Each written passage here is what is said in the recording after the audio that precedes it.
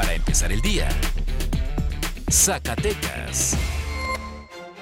Buenos días, hoy es martes 18 de mayo y esta es la mejor información para empezar el día con Meganoticias Zacatecas. El doctor Gilberto Breña Cantú, secretario de Salud del Estado, en conferencia de prensa semanal, informó la posibilidad de que Zacatecas pueda entrar a color verde respecto a la semaforización epidemiológica.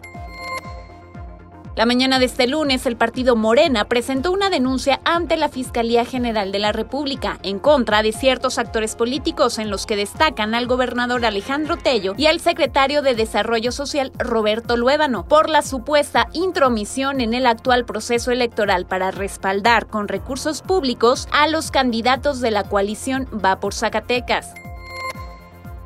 Después de 15 días de búsqueda, el pasado sábado fue localizada sin vida la zacatecana María del Carmen Galván, de 32 años de edad. Ante el hallazgo, familiares, conocidos y principalmente mujeres zacatecanas en redes sociales exigen a la Fiscalía General de Justicia se dé con el paradero del feminicida.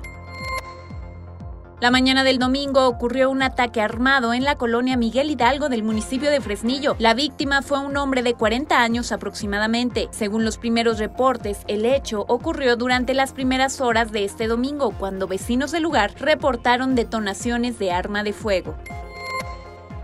3 cuerpos fueron encontrados sin vida y con aparentes signos de tortura cerca de la comunidad de Altamirano. Según los primeros reportes, se trata de 3 hombres. Autoridades del rubro de seguridad acudieron al reporte del hallazgo e informaron que contaban con signos de tortura y heridas causadas por arma de fuego. Ahora usted ya está bien informado con Meganoticias Zacatecas.